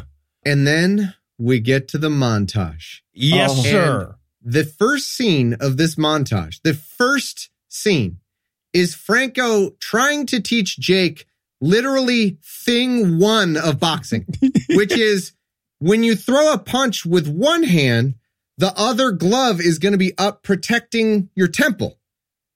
And Jake can't even do it. He does it wrong. This would be like if fucking Tiger Woods quit golf for 10 years and then he does a training montage to get back into it. And someone is like, okay, here's the end of the club you hold. And then like Tiger's like, okay. And he grabs the wrong end. It's inside of me. It's inside of me. What happened? Falls down. His pants fall down and his wiener's hanging out. Like that's what it would be. That's the equivalent. Like if you don't know the one thing of boxing that I know, you're not a boxer. Yeah, right. But Jake's just like rubbing his belly and punching himself in the face. Am I doing it right now? Nope. Question for you guys. Did you happen to turn on the closed captions for the lyrics of this fucking ripoff song? No. Because we get a song during this montage that is, it's essentially, this is the I made a bot listen to 1,000 hours of Andrew Torres' favorite music and then I wrote a song. The lyrics are nonsense. It might have been written by Franco, actually. It's like, I got a quote here. Holding you close in a hope of a way, surrounded by the lies. Longing for love, no way to lose. And then my brain quit, and that's all I could type. Right. Surrender love. That's the whole thing. Squinting and now was written in the lyrics. If you turn on the closed captioning, it actually says squinting and now at one point. It's nonsense. It is utter nonsense. It's amazing. Awesome. Got the eye of the leopard. It's the different song now. We get that one later. Eye of leopards are different than tigers. All right. So now Cindy and Brock are having a front yard picnic together. They are having a picnic at the local high school. Yeah. I think. And by picnic, what we mean is this is what's in the picnic basket. I swear to you, 2 red apples, 3 green ones, 3 bananas, 2 pears, and the spare key to the shed. They obviously just grabbed the basket that was on the fucking table and brought it out to the front yard and put it on a towel. This is a fruit-heavy pick. I feel like they're going to be shitting like crazy after this. Hey, did you bring a cornucopia? Is that a horn of plenty to this picnic? You're weird. And he starts talking about all his groupies. Yeah. And it's like, I love it. I love the idea of golf pro groupies. They're just like hanging out in the pro shop thinking if they bat their eyes at him, they'll get a discount on greens fees. I really like discount golf. Watch this. I'm going to go, hey, mister, you must be Brock Thornhill. Why, yes, that is my name at the top of the price sign there. That you see. How are we ever going to pay for these greens fees? How pepperoni pizza? You couldn't see it to possibly throw in a small basket of range balls, could you? Just help a hot teen out. So, yeah, and the whole bit here, like Brock's talking to the wife and he's going like, I was in love once, but she just couldn't handle my golfing lifestyle. All those crazy golf benders that we went on, waking up at a nice early hour and having did they pick breakfast. Golf, like it's your movie. Just do musician. He could be an actor. Yes, he could be a musician. Anything he wanted. I feel like if you told Jeremy London to play a guy who was an actor, he would have said, "Oh, come on." The problem is they're stuck in the world's shittiest Herald, and they have to call back to the bullshit fucking improv they did, where some asshole improved him as a golf pro. Yeah, right. And now they have to make it work. Like, yeah, all those golf pro groupies. God fucking damn it. Why did you pick golf pro groupies? Jeremy London tells a story of doing coke off Tiger Woods' dick. Like, okay, we can roll with this. That sounds. You're a golfer with groupies. Got it. Larry goes, no, tell the story. We also get a weirdly long speech from non-English speaker Franco. Why? Again, which is not the greatest pick. Like, he stops him from boxing and he's just like, I'd like to read a como se dice soliloquy from Hamlet. What? You're gonna have him do a soliloquy from Hamlet? Okay. All right. So Jake goes to leave. But damn it, if Stu and Larry don't show up at the gym with some good news. Turns out that the evil Jew got fired and Larry was promoted to the new manager so he can have his job back. But he's got some bad news because he says, yeah, Meyer found out that Lawrence was on to him and he canceled your sale. So there's no commission. You mean the sale from 3 weeks ago that has already been delivered and is in their house? He just canceled it. Like, hi, all that furniture you've been using for 3 weeks? We're canceling that. Yes, you didn't buy that, as it turns out. I don't get what does that solve? I don't even understand any part of that. They're so dumb. And then they give him a smaller amount of money. They're like, well, we couldn't get you the commission magically that we just explained. Somehow you don't have that. But here's like $300. Yep. And then Jake is like, well, God's finally providing. That's, less than secular commissions, but still providing. This is good. Yeah, no, God's providing. Now, will you guys please go help me move my stuff out of the house that's being foreclosed on tomorrow? Yeah. Right? So they do. Stu and Larry are going to help him clean up. But just then, as he's moving out, Brock shows up with his wife in his very nice car so that they can have a fight. And I'm not sure if this is intentional, but he said, she's like, oh, getting into fighting. Good fucking idea, jackass. That's awesome. And he says, hey, I'm trying to provide for my family. And she says, yeah, well, so am I. Implying like I'm going to fuck this golf dude for money. So's my pussy. Did they mean this is a Christian movie? I genuinely don't know if they mean that or not. Like, is that what it is? I'm providing for my family. Are you sucking any millionaire dick? No? Guess who's winning this game? Guess who's a better mom sucking millionaire dick? And of course, Larry has to hold him back again at this point. Larry starts holding him back. He's like, dude, I'm not fighting him. He's like, I'm still holding you back. I just sensed you needed some, just general holding back, just in general. It's not specific or anything. You breathing hot air onto my neck? I feel like that's unrelated to holding back. Okay. just try to diffuse the tension. It's really good at diffusing. And then we get like this one bizarre scene where Cindy is asking God whether she should fuck her husband or the golf pro, right? Oh, God. And no one has ever used a phone in this movie. She's surfing Facebook. Imagine surfing Facebook with one... she's holding the phone 4 feet from her and using one index finger to point and click. Like, that's nothing. And she's narrating it aloud, right? Yeah. Like, how when you look at Facebook, you say, now I'm looking at pictures of my ex-girlfriend. Yeah. Her husband looks fat, Right, yeah. Yep. And the scene is so sad, too. They're trying to, confirm a God here again. It's supposed to be one of the Christian scenes. And she's like, hey, God, really need you to say something here, like one tangible thing, because it's been and scene. Yeah. Like, no. So, and like, literally, the camera guy even waited for a few seconds. He's like, are you sure I guess I'll hold this. Oh, you guys didn't have anything planned for that? That's wow. That is the end of the. Yeah. Okay.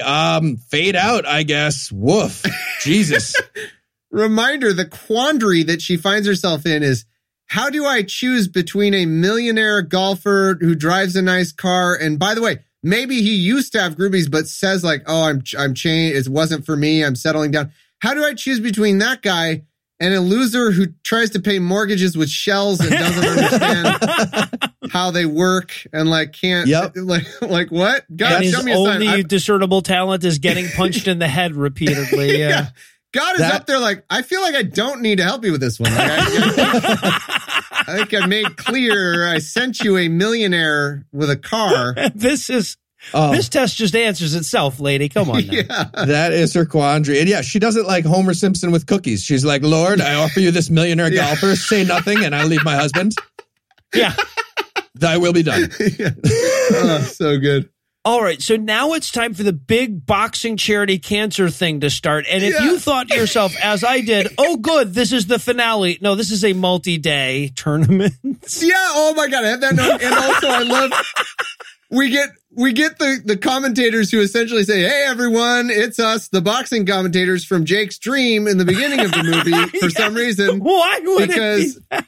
Even though he hasn't boxed for 10 years, he still remembers us. I don't know how this works with either. The age added?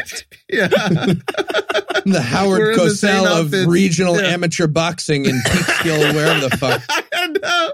And like, what TV network is this on? Yeah. Right. Who do these two commentators work for? Like, if it's not just one guy either, it's like, well, who's paying the salaries of these people? I don't know, but they clearly couldn't afford like laptops or tablets for these guys. They've just got pages all swooshed out in front of them. I love, okay, so they can show us a crowd and they can show us a boxing ring and they can show us commentators. They cannot show us any of those two things at the same time, mind you. Yeah. Yeah, and they can play that. Someone hit the cheers button, the crowd noise button on the fucking laptop. Oh, yes. Crowd noise, and it's just constant. Like during each match is 4 rounds, just like just constant crowd noise. It might as well come up with like a samba beat at one point. Like, oh shit, I pressed 1 on Casio. It's doing samba beat. Turn it off. Shit. And by the way, when they like introduce the boxer and the crowd's supposed to get wild, they just turn the volume up on the crowd noises a little bit. Yes, everyone raise the decibels of your cheering simultaneously. Yes, right. We're passing the same cactus again.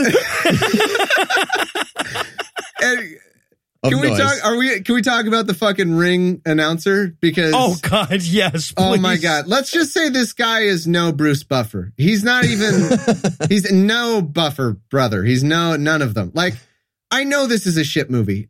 But like, is it too much to ask? You couldn't find one of your dipshit friends who would try to have an announcer voice. Like, this is if one of my friends came to me and was like, I'm making a shitty low budget movie. Do you want to do the announcer thing? I'd be like, oh, that's fun. I'll do. And ladies and gentlemen, in the red corner, we've got the, like I do. It'd be fun. This guy, he's supposedly in a packed boxing venue and his tone is like it's an FDR fireside chat. He's like, oh, and in the red corner. Let's get ready to rumble. Okay. Okay. Yes, let's get ready for the boxing match. And he's on the fucking ring microphone. And audio guy, put some fucking reverb on it. What are you doing? Oh my God. And this guy looks like everything that you've ever found in a couch, right? Like it all formed together into one guy. Wow. Nice. Oh, he's so fucking sloppy. Yeah. And also, so Jake and his boxing team, they're watching this commentator on TV in the locker room, begging the question, what goddamn station are they watching? I know, they've got like the CCTV feed of them. Right. I don't know. It's just a puppet show. If you look at the screen, they're just At one point, they do the Spaceballs, like looking at themselves and like moving around. Wait, we're on right now. How are we? Also, Tony shows up at this point. He just walks in the room and says, "Hey guys, I reconciled with the family I was upset about 2 scenes earlier. I'm done with my part now." This feels like a good time to bring this up. Read the room, man. Like this. Yeah. All right. So now the intro to Eye of the Leopard starts playing. I mean, they are one note away. As dun dun dun dun dun dun dun dun, you know, the whole fucking way. The announcer is super sad to be there. The ref doesn't know what the fuck. He's like, "I want a clean fight, and I want you to do the glove touchy thing, and then I want a clean fight." Go. He says clean fight twice. Yeah, exactly. He's like, the one thing this guy knows about fights is that refs want a clean fight. He's like, that's the only piece of information. I want a clean fight. Boxing. I'm looking at you, bad guy, black guy, looking at you. Oh, man. I'd really love for the bad guy to also be white. Can we just make Christian movies, guys? You're going to have a bad guy just also be white. No can do, amigo. No. There's no... Irrationally angry black men are the bad guy. That's this movie. But we're not exaggerating. Like that plays out now. Like they show the boxers, the only ones that have good sportsmanship are the 2 white boxers in this big tournament. Everybody else is evil and taunty and black. And mind you, we're at a cancer charity boxing tournament. And like they still have the black boxers like, "Fuck you, man," fucking punching the refs and stuff. It's so racist. There's also this great moment from Franco where he's like saying, like, "Look, I know that the guy you're about to fight is in really, really good shape and you're you, but trust me, in boxing, a big sloppy dad bod is a huge advantage." Yeah. If he punches you, don't worry, you're fat. You're fat, so just use that. Yeah, you're good. Try to draw his punches toward your extremely fat muffin top stomach. That's my one bit of You're trying to catch a fist in there. I'm a hell of a corner man. Don't let him punch you in the mouth, or else you'll pull your pants down, and then he'll punch you in the X, and then if you fall down, you're done. You can't get back up. So good. He walks out there. We post montage, by the way, so he's supposed to know something about boxing. He walks down there. His hands aren't even up. He just walks out. Hands aren't up. Gets knocked in the face like 10 times. It's just like, oh, so he didn't do a montage. He doesn't. Yeah, well, so they're doing turn-based boxing, and the black guy gets the first 10 turns. He rolls the dice and see how many. Yeah. But you know that's tricky because it's turn-based. But then the trainer guy Franco is like, "Do the thing where you start punching now," and he's like, "Oh." Thank you, Franco. Punching the thing you start was. And it's like, "Great, thanks, track and field coach. Run faster. Got it. Okay. Yeah. Perfect." And then he gets the big spinning roundhouse punch for the win. Yeah, Super Macho Man has to style. Wind his arm up a couple of times there. Yeah, so he wins the fight. We get a quick scene where mom's putting the daughter to bed. And there's another instance where I was really glad Eli wasn't there. And then we cut to the locker room after the fight. All of the guys on his team are trying to say boxing words to each other. They run out immediately. So literally they're saying things like, "Man, that time you punched him that one time? Wow." Like stick and move, Max. Stick and move. Knockout. Already said knockout. Uppercut. I used uppercut. Damn it, I used do a headshot earlier. Crap. Do a headshot. So Jake starts winning again, but in more of a montage-y type of way this time. But also, the O.J. Simpson's kid is also winning his fights, too. Right. And they say, I'm sorry, it's just, I can't, it's so easy to not be this stupid. It really is. They say, "Hey, tomorrow it's you and Taylor." And he's like, "I got this." And he's like, "Well, he's been winning his fights." Yeah, it's a tournament. You're gonna. That's the only way this could come about. Yeah, like if you've won all your fights, you're gonna fight the other guy who's won all his fights. There's no other way it can work. Oh, we're not in the losers bracket? I figured the end of the movie would have the losers bracket also. Oh, yeah, I thought it was one of those guys who lost his way to the big championship fight. Like everyone else was DQ. Yeah, exactly. All right, so now we have to write Brock Thornhill out of the movie, right? So we have and again, just to give you an idea how bad this movie is, Brock is dropping Cindy, the wife, off at 2 p.m, right? It's very clearly the sun is directly over their heads. She says, "Thank you so much for tonight." Like, improv that bit, right? Like, clearly you meant to be filming this at night. You're not. How hard is it for you to just say thank you so much for today or this afternoon? But no, she has to stick with tonight. They were out on one of those golf benders, all night. Yeah, they were still out from last night. Holy shit. The 19th hole was fucking crazy. Yes. Yeah. But she breaks up with him. She tells him, "Brock, you're a good man. You're just not my good man." Okay, so we cut to we're about to get ready for the big championship bout. Fucking day 19 of this charity cancer tournament. Yeah. Everybody who had cancer is dead, by the way. It took so long to do this thing. Well, that's probably why they trot Cancer Girl out at this point. They're like, this has been a long tournament. I want you to know our Cancer Girl has not died. She's still here. Yeah, she comes out, gets on the mic. "Hey, I could really use the money. Like, I don't have much time left. I need the chemo now." They're saying, like, sooner rather than, okay, we'll do whatever. So keep going.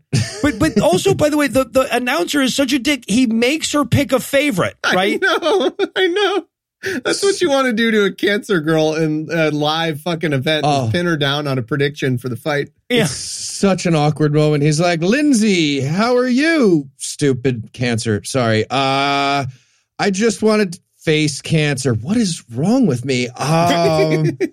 Who are you rooting for?" And she has to be like, "I'm rooting for the white guy, not." Yeah, right. Again, all she knows is one guy's white and one guy's black. She's rooting for the white guy. Yep. So they go out to get ready for the fight, and BA, he has this great line. He says, "Boy, I'm going to beat you 3 different ways. Hard, fast, and all day long." That's the one he memorized. He thought of that last night when he was on the shitter. He's like, "Ooh, wait. Hard, fast, and hard." No, hard. Takes out a notepad. He's like, "Ooh, no, this is the one." Honey, write this down on your phone. Jake's just like, "Cool. Seems like, fast and all day long contradict a little bit. You could just punch, knock out." Yeah. And another fun thing about this, they somehow managed to get Jake the Jackhammer some real boxing trunks. The poor black dude is wearing basketball shorts. Yes. He's wearing literal basketball shorts. Like, they found him working out in a 24-hour fitness, and he was like playing some basketball, and they're like, "You have an amazing physique. Want to star in our movie?" And he's like, "Yeah, sure, but I'm not changing." And that's the whole movie. Okay, great. Lawrence is going to grease you down, get you all oiled up, ready to go. And you'll just go man boob to man boob and show off the aggressive contrast in topography with our lead actor. Lawrence, he's entirely greased now. You guys stop. It's too much. You need to save some grease. So, all right. So now it's time for the big fight. And Jake's getting his ass kicked. But luckily, Franco shouts out the one piece of advice that Franco's been repeating the entire movie. Keep your gloves up. That's correct, by the way. You do want to do that. That's a good move. He never does it. No. And he never does it. And by the way, it's convenient, too, because there's no bell for the round. It just ends whenever Jake feels like he wants to go back to his corner. Yeah, no. If you're getting beat up, 9 seconds in, you call a quick timeout, and that's a good strategy, actually. Because that's what fucking happens here. This corner's base. I'm at base. He literally, we get 8-9 seconds of boxing. We do. Jake gets hit, and he's like, "Owie, timeout. He punched me right in the face. Right in the face. That hurts." And of course, again, they have to make BA into the bad guy. So he starts fighting the referee and shit. And he's like, "I'm going to punch this Cancer Girl, because I'm the bad guy." Yeah. And BA, once again, at a charity cancer boxing event, at one point, just decks Jake after the bell. Yep. Yep. With a 9-year-old chemo patient watching. That's how racist these writers are. They're like, "Oh man, the angry black man thing." And his fucking trainer is so furious. He's going, "What are you doing, man? If you get disqualified, this is the stupidest possible movie." And he says, "You might get disqualified." No, you're disqualified. Just punched the referee. There's no okay, that's a warning on fucking knocking out the guy after the bell. Stern look to you, sir. you're done. That's the end of the fight. Nah, I get one more cheat before getting disqualified. Yeah, so right. I'm going to either go with folding chair when the ref's not looking. I feel like that's a good one. Or maybe pocket sand. If that one doesn't work, I'll go pocket sand. But I get one more. But now it's time for my best worst. Oh, it's the best. Jake goes back to his corner and the trainer, Franco, says, hey, you seem to have all of the symptoms of a massive concussion. I'm going to call the fight. And Jake's like, no, I could push through this head trauma. Yeah. And somehow they managed to give Franco all the sensible line. Like, yep. Franco's like, no, dude, you don't just push through a brain injury. What the fuck are you talking about? It's so weird. They give him all these sensible lines. Like, no, this is stupid. And he says, and Jake says, I can win this. And Franco goes, I don't care. Like, that's dumb. You have a brain injury. I was expecting any moment for Franco to do the Mr. Miyagi hand thing on Jake's forehead or something. No, but he's just telling him he's dumb the whole time. Like, Jake's like, I can do all things through Christ who strengthens me. Yeah. And then Franco's actual line in response is, you can do all things through stupid who you're stupid. It pretty much is. He says all the sensible lines. It's something like, yeah, but you could also be stupid through God or something. It's like, it's everything he says is right. And then he's like, okay, Red, you ready to go? The ref comes over and he's like, yep. And Franco's like, okay. No. Sure, man. Okay. Yeah. Because by the Lord, I'm ready to go. Yeah. So Jake heads back out with a concussion to make it those last 3 rounds. Yeah. Now, lucky for him, the rounds are only 8 seconds long if he gets hurt. And there's a loophole. If you hug the other man, the round ends. That's a cool. He goes out there for 3 seconds, gets his ass kicked, and then hugs OJ. And then it's like, oh, I guess timeout then. Hugging is timeout. So also there's this great moment where, like, once Jake reaches maximal stupidity, right? The trainer says after another round, he's like, look, dude, I'm not going to allow you to go back out there and fight with brain damage anymore. Jake says, leave it to God. And just in that moment, the wife shows up and she says, that's right. Leave it to God. She's there to double down on the single worst idea this movie has had. And it's one of those classic boxing match occurrences where you have a 10-minute meeting with your wife and child in the corner with no one's there somehow. Like, those would be primo seats. Like, those would be where people would sit to watch the fight. But now it's just, they just come out of the darkness and, like, it's so weird. Let God handle it. Yeah. The brain injuries are what they are. Let God handle it. That's the message. That's Roger Goodell said that too. This is not a good message. I think what they're all tiptoeing around is the fact that, like, Jake is already so fucking stupid that they're like, what's the difference? It doesn't, what's one more? What do you really have to lose?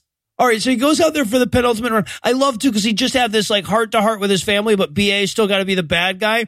So his shit talk now is like, oh, does your family love you? You love me too. What are you, gay or something? Love your family. So fucking stupid. I know. Jake's practically like, yeah, my family loves me. And BA's like, oh, must be nice. Is that how it's supposed to, really? Is that how it's supposed to work? Oh, fuck. All right. I got some stuff to think about. Kind of like the wild card. And they pan out quickly, by the way, they do a quick cut to Cancer Kid, who is getting what she always wanted, blood and violence in tribute to her. Yeah, exactly. She's like fucking Joffrey over there, like, fight to the death for my cancer. All right, so now it's the final round, and they're fighting in slow-mo, so you know it's legit. He has to flash back to earlier parts of the movie in case you somehow didn't have your bingo yet. Yeah. And, oh, God, the big knockout is so great. Jake, in slow motion, Jake ducks 17 feet under OJ's punch. He goes underground to duck. The whole point of boxing, like, what makes you good is you barely miss. Like, you want to barely duck up a minimal movement. Like, that's how you're a better boxer. You're fat, you barely miss, and you counter. He goes into a snake on the ground duck, like he starts wiggling. And then in slow motion, he's jamming the A button to power up the punch, like he's just sitting there. And then he goes, whap. And then like, it's a 5-minute punch that knocks him down to the bed sheet that someone laid down. What was that? Under him? What was that? They filmed this in a different time, I guess. And yes. He's on a bed sheet. BA falls down to a bed sheet. It's uncomfortable. Is this like, do we cut into his sex tape? Is this or did they film the ring in a public bathroom and he was just like, well, I'm not falling onto that. I think Larry was like, let me put down a nice bed sheet for him if he's going to be unconscious. But Jake won the boxing because God likes him better than black people. But the movie still can't be fucking over because we have to go see Kevin Sorbo again, right? Yep. We have this ridiculously so Jake and his family are now reunited. They're one big happy family, and they all go to the gym to meet up with Kevin Sorbo. And this is where Sorbo informs him that he will be giving Jake half of his boxing gym. Right. Because, Act 3. Yeah, that's not how business works. Like, He can just work at the gym. You don't need to give him half the gym. What? Like, and meanwhile, I realize this. Think about poor fucking Franco. He must have been pissed. Like, he just gives half the gym to this loser. And Kevin Sorbo leaves because he's like, all right, I've done every fucking thing for this movie. I'm done. He leaves. And they rub it in Franco's fucking face. They're like, oh yeah, the husband and wife are like, we got a gym. Man, gaining ownership of gyms is so fucking easy. Oh, sorry, man. Oh.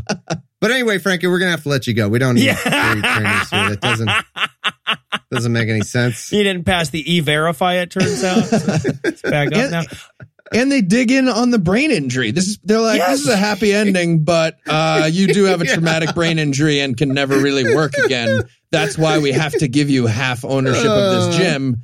So it's happy. He's like, it's a happy ending of like, well, I'm probably going to gun down my wife and child and then myself. If this movie ended with Jake doing a Chris Benoit and doing a murder-suicide, favorite movie of all time. Favorite of all time. It's hard to put a happy spin on the traumatic brain injury, but damn it if they don't try. And of course, right at the end, right before Kevin Sorbo walks out, he's like, oh, I almost forgot this shitty little vehicle. Who are you? And he goes, and this time he gets the answer right. He says, I'm Jake Taylor, child of God. That's apparently the answer that he was looking for the whole time, and now the stupid fucking movie can end. The answer was child of God, everybody. We were looking for child of God. Yeah. Yeah. You don't have to say what is. You don't have to say what is. All right. So the moral of this story seems to be, and correct me if I'm wrong, let Jesus be your neurosurgeon. Yeah. Right? Got to admit, worse than I was expecting in terms of morals. But since they opened the door to brain damage as a theme, I'm going to close up by asking you this. What's the worst way you can get brain damage that's still better than getting it by watching this movie? All right. I put some thought into this. I'm thinking, here's the scenario I'm thinking of. Having Andrew Torres be like, no, Thomas, you're wrong about 80s butt rock. And then he puts some on and and Andrew starts rocking out. He starts headbanging, right? And he clobbers me in the temple and I'm just a vegetable after that. And it's still better than this movie because I assume I get, some amount of conjugal vegetable hospital visits or something. I don't know. Okay. Plus, I don't have to do shit anymore. Heath is going, you would definitely get some conjugal hospital visits. When you're a vegetable, people brag about like, oh yeah, I vegetated this weekend, man. Yeah. So that's still better than this movie. Life goals. Yeah. Life goals. Nice. Okay. The worst part of that scenario was the music, by the way. It wasn't the right. just make clear. Okay. Worst way to get brain damage still. So Gabby Giffords? You remember her? Oh God!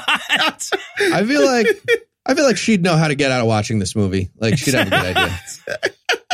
Sorry, no, I got shot in the face. I can't make it. Can't help you move. All right, well, Thomas, I cannot thank you enough for hanging out with us today. Just in case our listeners are distressed at the thought of not getting to hear your voice anymore, where can they go to find some more? Oh, Opening Arguments, highly recommend for, if you want to keep a good track of politics and the law these days. Check out a newer show, Philosophers in Space. That one's a lot of fun. People are having a lot of fun on that one. And, Noah, that's one, you've been on. So yeah. You guys still haven't brought me on OA for my legal expertise, but hey, you forgot to list it in the intro, but that's fine. You've been on it. It's fine. No big deal. You came on it, but you forgot it. It's fine. No, it's all fine. What I'm saying is it's fine. No hard feelings or anything. It's totally fine. But no, check those out. Comedy Shoe Shine, Serious Inquiries Only, all that stuff. Thank you so much for having me. It was an absolute pleasure. I love doing this show. T-Smizzle. Ooh. All right. Well, I'll tell you what. Of course, we'll have all of those linked on the show notes. Even that philosopher one that he said. I'll listen back over. I'll remember the name of it after I listen back over this episode. So, well, that's going to do it for our review of One More Round. That's not going to do it for the episode just yet because we still need to renew this commitment. So, Heath, tell us what's on deck. Thomas, sorry, one more time. Space philosopher. What was it? Oh, ha. Space Star Talk. Is that what you said? Who are you? Yes, Star Talk. Who are you? Not bad answer. All right, so here's what's on deck.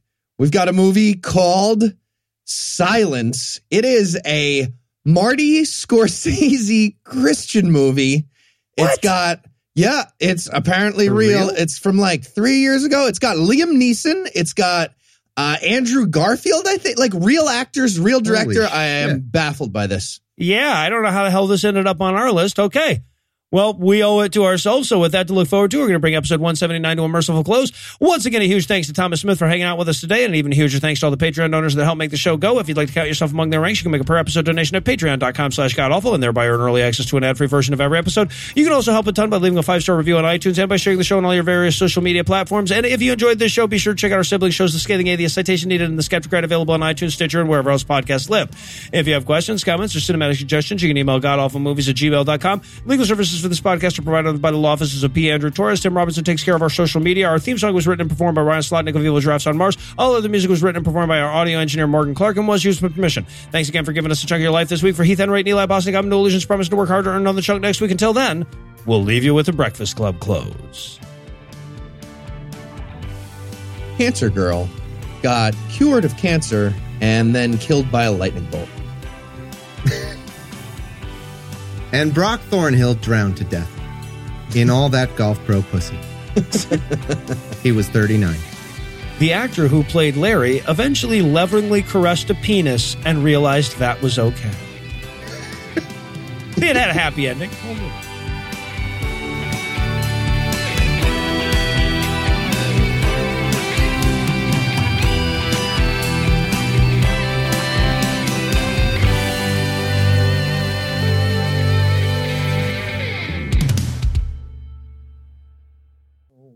Hey, no, I don't know if it matters, but I think you might have misheard me in the beginning. I was saying since I was replacing Eli, I felt like I actually had to be funny for once, was the gist I was going for with that joke. It was a joke at my own expense. But right on. No, I thought you were saying because you've replaced Heath before and you felt no need to be funny. When you man, I didn't even think that. That's how I took it. That's fine. That's cool. I'm sorry. I honestly did not even, I was joking like I normally come and don't worry about even bothering being funny. Gotcha. But, I think maybe your way's better. So yeah, keep it. Keep it. No, hilarious joke, Thomas. Hilarious joke. Crushed it. You did exactly what you said you would need to do. You were so fucking funny when you said that. The preceding podcast was a production of Puzzle and a Thunderstorm LLC. Copyright 2019. All rights reserved.